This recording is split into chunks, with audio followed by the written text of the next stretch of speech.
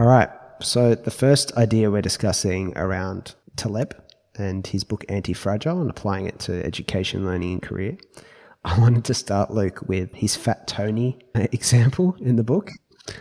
You haven't got to that yet? That's I haven't gotten up to and this the yet. green lumber fallacy. No. I want to talk about them. So he uses a fake character in his books sometimes called Fat Tony, which is like kind of a typical, I don't know, it sounds like an Italian-American New Yorker with the kind of the accent and the opinionated, and it's that kind of archetype of character. And he uses him to demonstrate a lot of his points and contrast him to other people in the way they think. So I guess this Fat Tony character he's not incredibly academic, he's not incredibly intellectual necessarily, or fancy or highbrow society or theoretical, right? But as Taleb points out in the book, this Fat Tony character can overcome his shortcomings by being shrewd. And that's just what he does. So there's a very funny line where Fat Tony's looking at like, all right, he looks at experts know all this stuff and they're always predicting the future, right? It's just what experts do.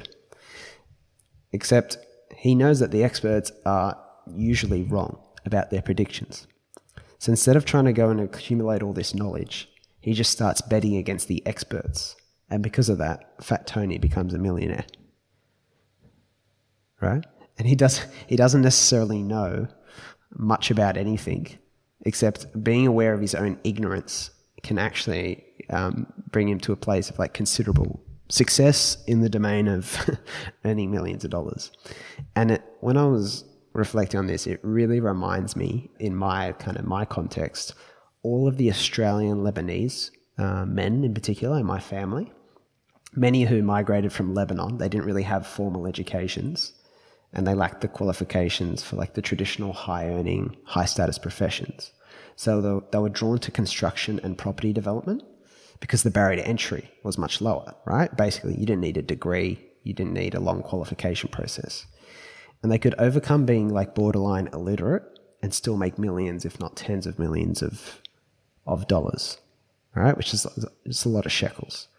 Not that that's the point, obviously, for anyone who knows the themes of the podcast, but it's just very interesting that, you know, you can be a high school dropout and become a multimillionaire through property.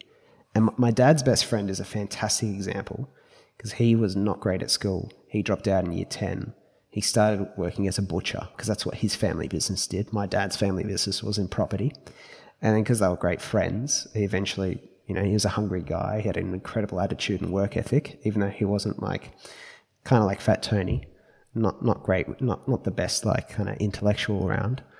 But he went and applied himself and created a very, very, very good life for himself, done very, very well on any metric, you know, not just financially, but also has a lot of autonomy, which sometimes people actually sacrifice when they're making money. So I just think that that's like a fantastic example. It's not that you can have a degree and a formal education and use it to do great stuff, obviously, right? And this doesn't apply to everything. But you can overcome your shortcomings. Right? And I think that awareness, I think that's what Taleb helps you think about. I don't think that is a big part of our education system now. I also don't think it's a big part of our cultural narrative, right? Instead of figuring out how they overcome their shortcomings, a lot of people just get really resigned to the fact that I'm not the highest IQ person, or I wasn't born with all this fortune and opportunity. Then I want to move on there. The other idea I want to talk about was the green lumber fallacy in the book. So Taleb talks about another book he read, sounds interesting, called What I Learnt Losing $1 Million by these guys Jim Paul and Brendan Moynihan. And in it they talk about a trader one of them used to work with, or a story about a trader who used to trade in green lumber, which is actually timber. And he made millions of dollars doing this, right? Except he thought that green lumber was actually green in color. It's actually just a term for freshly cut timber. That's basically it. So he had no idea what he was actually like investing in, but he made a lot of money doing it. Whereas the narrator in that book, What I Learnt Losing $1 Million, had all these elaborate theories and tried to master the dynamics of the markets and all this stuff and loses heaps of money. So I think with the narrative we have around kind of success and intelligence and everything, it's a massive 180. It seems like a massive 180. because you've got the kind of intellectual approach in that example is fruitless, whereas like the kind of naive thing. And again, it comes back to suggesting that perhaps awareness of ignorance can be more useful than like just incredible intellectual power, especially in something like trading or investing. I don't know, it made me, my reflection of this, and I'm keen because I do want to make this applicable, Luke. I'm going to invite you to kind of join me in this part. I think choosing the right game for you is like probably more than half the battle in life, if that makes sense. Like it's got to be far more. Yeah. So thinking bigger than just traditional kind of career paths. I was thinking about how this applied to me. So I think for me, one thing, I don't really buy into what authority figures say just because they're authority figures. So I think experts are useful when you want to replicate exactly what they've done, or they have some sort of framework that can really be personally applied to you.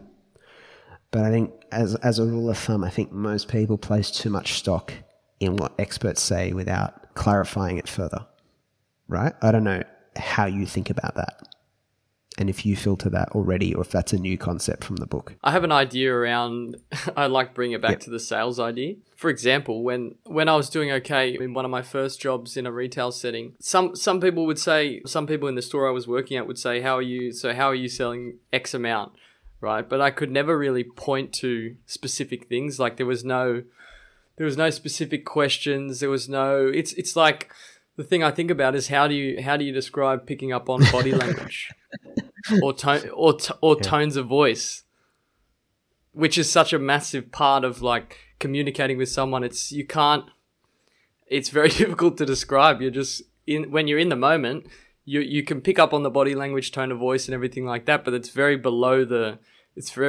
surface, and it's something you can't really. You can try and write about it. I've read a lot of sales books which are saying that these are the steps you need to take. But often when you have a successful sale and you get along with a person, after it you can't really point to the exact process of how you achieve that outcome. And so what that I think speaks to is the notion of a craft. And a craft is such a big embedded kind of subconscious element. There's so much of it's happening outside of your kind of conscious processes, if that makes sense. But those crafts and those sort of skills, like Roger Federer playing tennis, he can't really tell you how he plays tennis and how you can replicate it. And so it's incredibly hard to transfer, isn't it? And this is why, for me, the notion that there are just these secrets that people have, I think one application of this green lumber fallacy, I don't myself buy into paying premiums for people's knowledge as a result, because I think I acknowledge, like you, that even if there is gold there, it's not necessarily easy for them to transfer that value over to me. So I think I'm not really big on, the most I normally pay for knowledge is a book, right? But even then, I'm becoming more sparing with reading books. As you know, like I'm getting way more, I'm filtering that way more. What I do instead is I place way more value on continual, I think you do too, continual interaction with people. Like I'm very big on the concept of online communities. Obviously the Constant Student is one. I think that's the future of learning, because instead of just trying to get what some, normally celebrity or expert figure, get the knowledge in their head and apply it to you, I think it's more valuable to have some group of people with varying experiences, not necessarily world class. I think it's actually more valuable to have them trying to help you through the stages of your journey than it is to have the knowledge of someone like world class, but just the knowledge and no help implementing things. But I also think people give you feedback. And so, like, you can give me feedback on my podcast, right? Nassim Nicholas Taleb won't. So what's more useful, like reading books about podcasting or getting feedback on my podcast? So for me, it gets to the point of learning through experience much faster, because so much of this is just experiential. And it's about situational awareness. I think that Fat Tony thing is kind of like situational awareness. Yeah. We also one thing I was thinking about is we sometimes try and learn from things that are mass produced. they're meant for a large audience. So how do you tailor that towards a very specific person's life situation? It's very, very difficult. Yeah, absolutely. Absolutely. I completely agree. All right. So what we'll do there, that's I think one big idea from the book. Now I think next we'll go to fragility, robustness, and anti-fragility.